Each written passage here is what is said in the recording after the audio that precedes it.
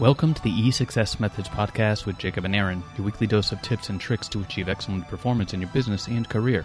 Join us as we explore deeper into the practical worlds of Lean, Six Sigma, project management, and design thinking.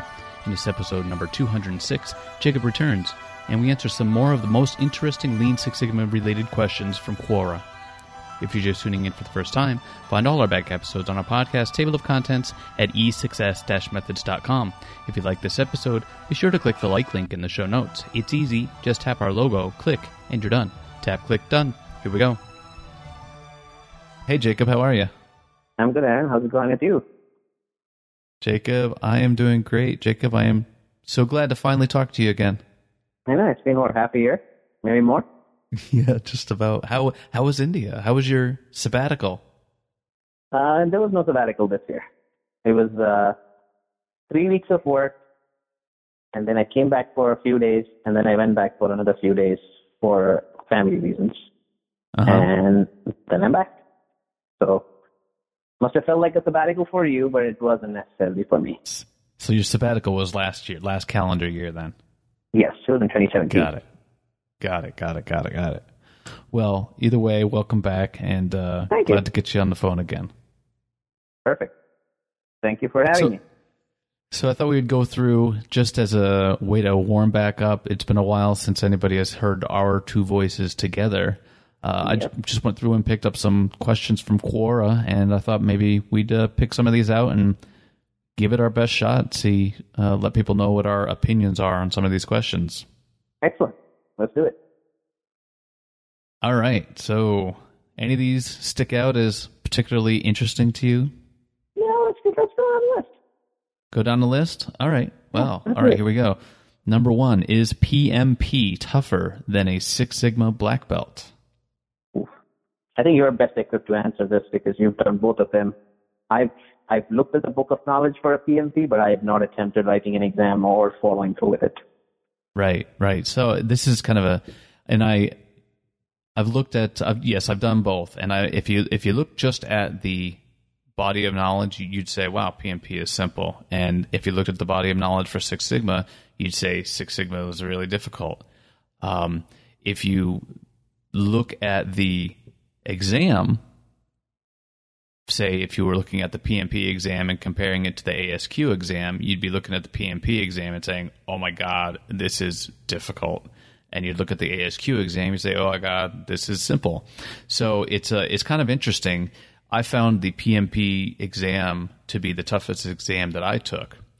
But the training and methodology of Lean Six Sigma itself is more complicated than the body of knowledge for PMP. So it's kind of interesting.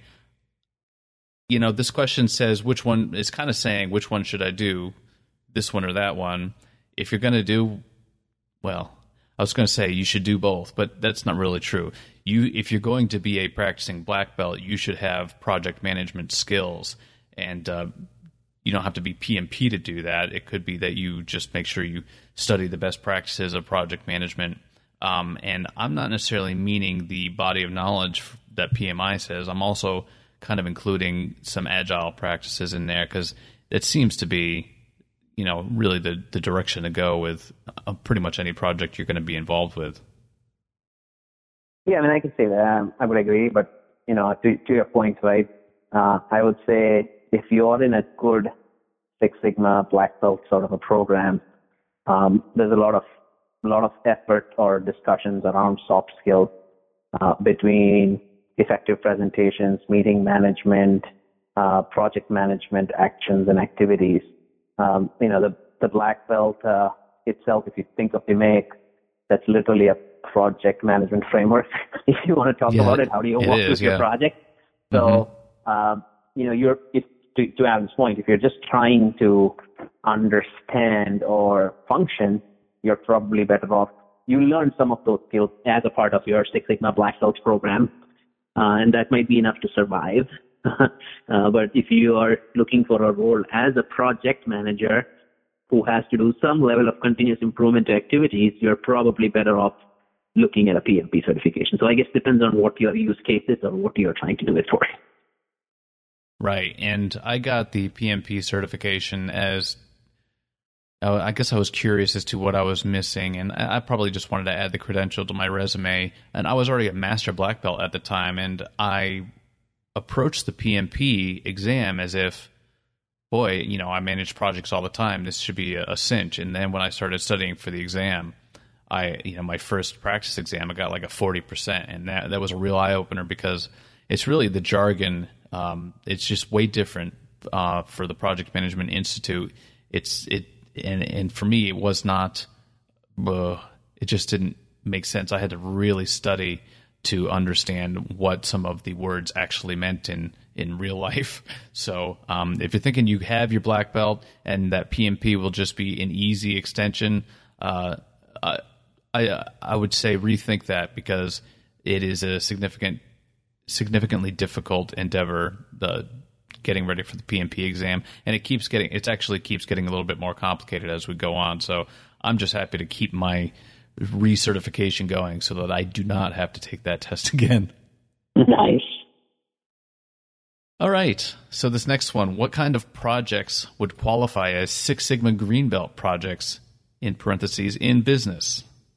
My opinion, any and every project that is either saving or improving some sort of quality, so reducing defects, saving some sort of cost, or improving profits, or improving morale of the team who is working on it, so it improves efficiency, if you want to call it that way, or qualify, in my opinion, as a Six Sigma Green Belt project. So I don't know what was specific about in business. I'm assuming that the in business in parenthesis means more like a transactional world. Right. So I think there is no difference whether it's transactional or whether it's manufacturing or whether it's something else. But that's kind of how I would think about it. I don't know if you have a different viewpoint on that. Yeah, I guess I would just say you're right. It's all about improving some level of a output from a process, and the hard part sometimes is people recognizing what is a process, or that people recognizing that everything you do is a process. And I've seen the complexity of these things vary from, full enterprise end to end, with being a Greenbelt project and that being pretty complex, to, hey, this is my job and I'm just trying to make it a little bit more efficient. And I'm really the only stakeholder in this. Can I have that count as my Greenbelt project? Now, I see a lot of variation in what people classify as counting toward that. So I actually have a hard time answering this. Like, if somebody wants to know if their project was significant enough to count towards certification, it really depends on where you work and who the certification body is. Some certifications require a lot of really high complexity in a Greenbelt project, and some of them just say, just show me you know how to use the methodology and apply it to your job. Yeah. No, that's true. Oh, here's one. This is really philosophical.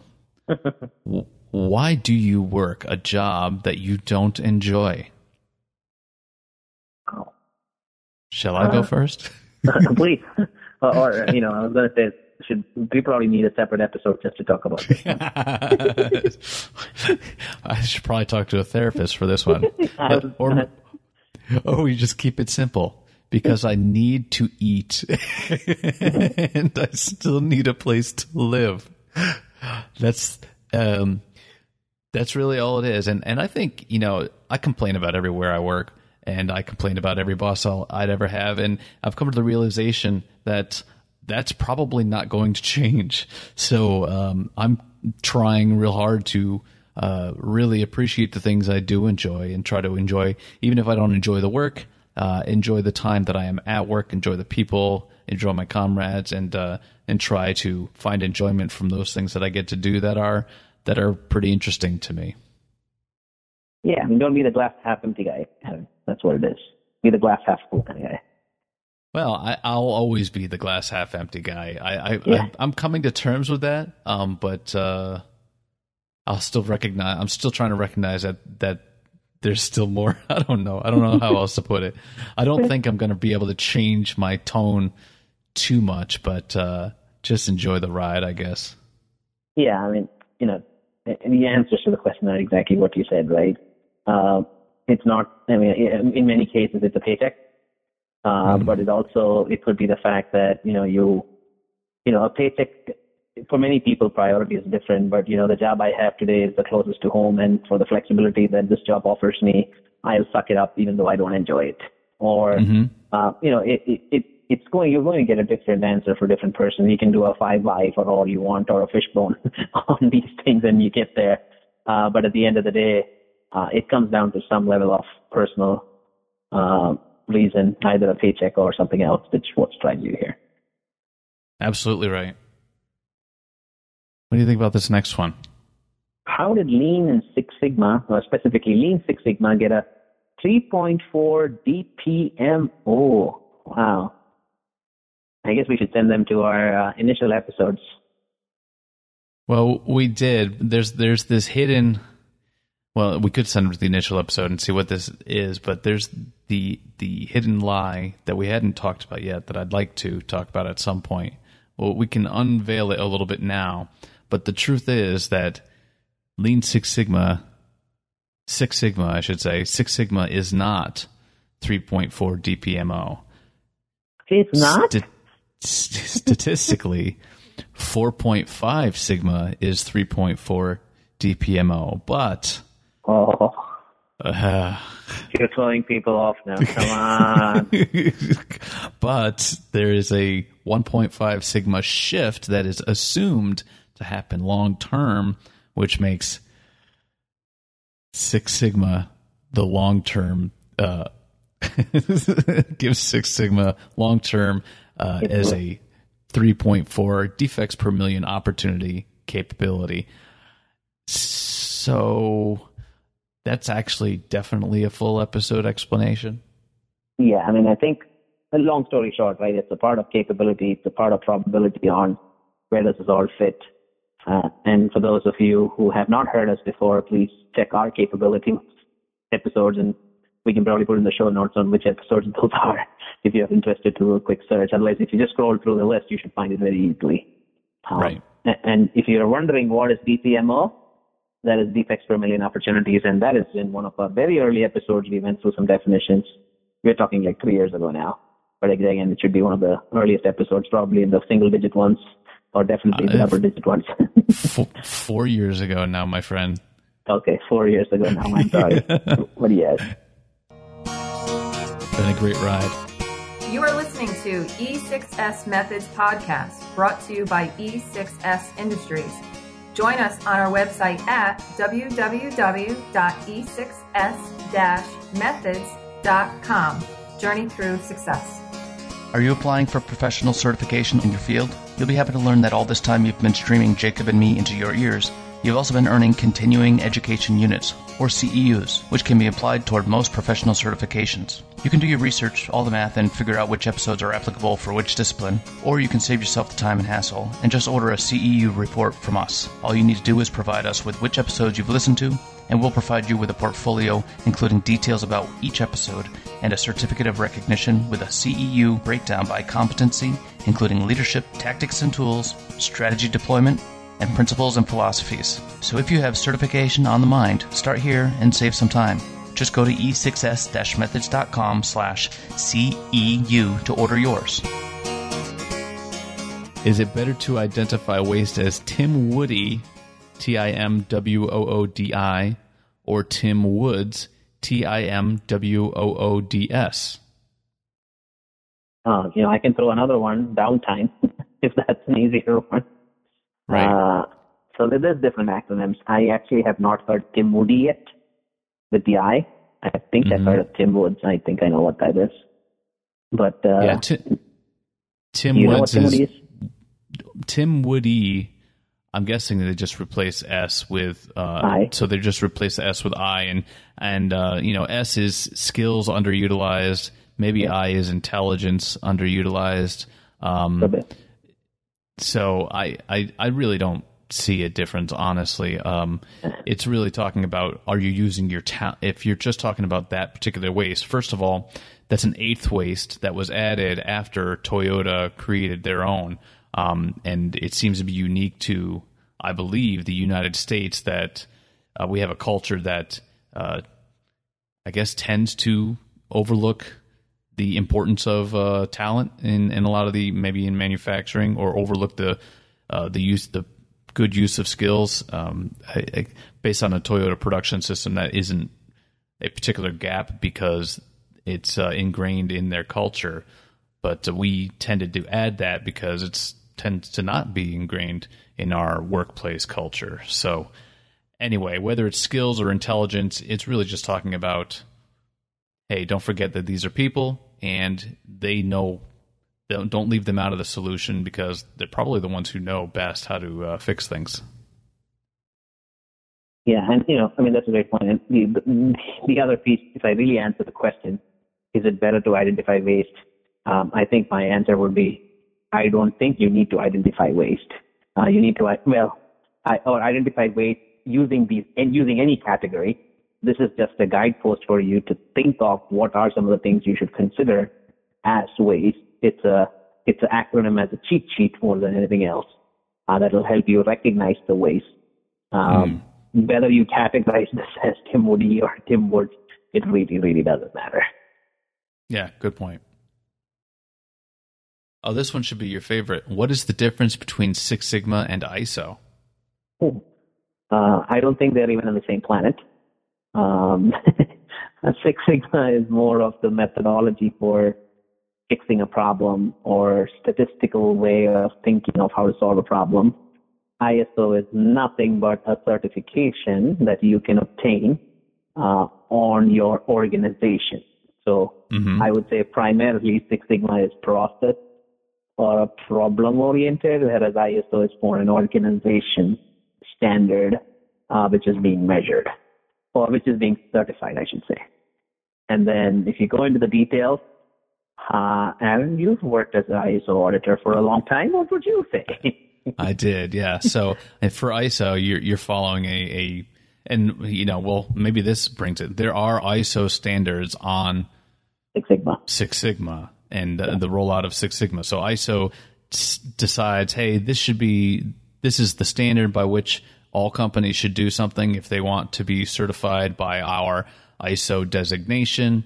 And if you want to be certified because your customers want it, or it's good for marketing, or actually sometimes being certified is the best thing you can do to kick your company into gear.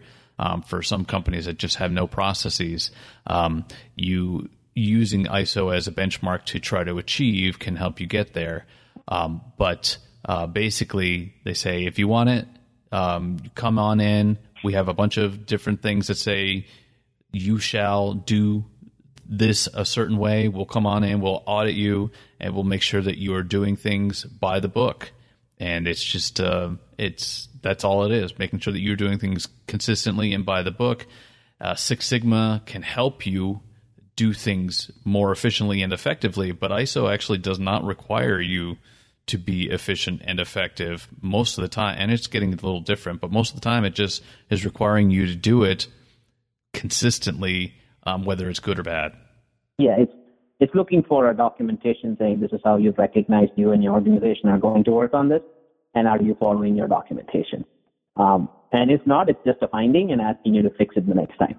So it's really not forcing any sort of standards or any sort of activities. It's just looking for documentation. Yeah, I've seen ISO get completely out of hand and be far too large, and I've seen companies that claim to be ISO that are clearly not ISO, but they still have the ISO designation. So they're very different, just like you said. Yes. But they can be complementary. Sure. If done right. What an ISO audit can find as gaps Six Sigma can be used to leverage or get them to consistent. And Six Sigma Lean, I use them interchangeably. It's a whole bunch of tools in my view. So that combination can be leveraged to improve something that you need to. Yeah, and so I will say that when I moved from Master Black Belt to Quality Manager, everybody in the organization had the assumption that it was a logical move, that, this is a really, right in your bailiwick, you should be able to do this just fine since you've been working Six Sigma all this time. it is a different set of skills, and I didn't realize it until I got there, which also means that none of the managers realized the difference between what the two organizations, how they operate, and the kind of skills, and that includes the VP of quality. So it's for me, it was far more difficult of a transition from Six Sigma into ISO, managing the ISO system, because I think everybody thought it would be the same skills, but really they weren't. Our ISO system there really wasn't trying to make improvements to anything. It was just capturing, stopping complaints, or fixing or saying sorry. I had to apologize so many times. Well, that wasn't the ISO part. That was your quality manager head. The ISO for sure, is yeah. different. Good I think. Point. The ISO part, if you look at it, is more, do you have the right set of documentation? Are you following it? That's where the ISO piece comes. That's a good point, yeah. Yeah, your quality manager hat was more, well, you already got the title of quality manager. Why is your quality so poor, Aaron? So can you explain that to me?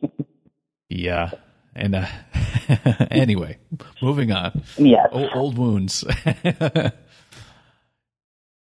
Here we go. Can I get the list of companies doing poorly with Lean Six Sigma methodology?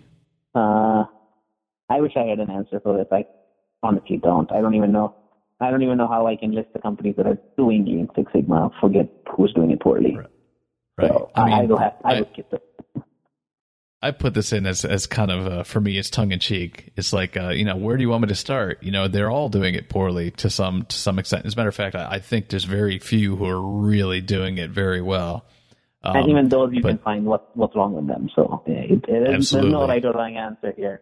I think the question is, what are they trying to accomplish with Lean and Six Sigma?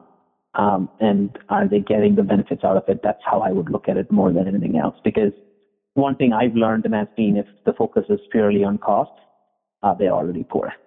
So you're going to lose interest, you're going to lose support, you're going to lose that. And then for the organizations that are looking at it more for changing the culture on how the organization as a whole thinks and operates, that's probably the right intention, and probably you can see it being adopted better, or at least attempted better. Anything beyond that, I would say, is probably the wrong choice for Lean and Six Sigma usage. Yeah, I think I'll agree. I mean, I know some companies, like for instance 3M gave Six Sigma a black eye for in the media, I guess around,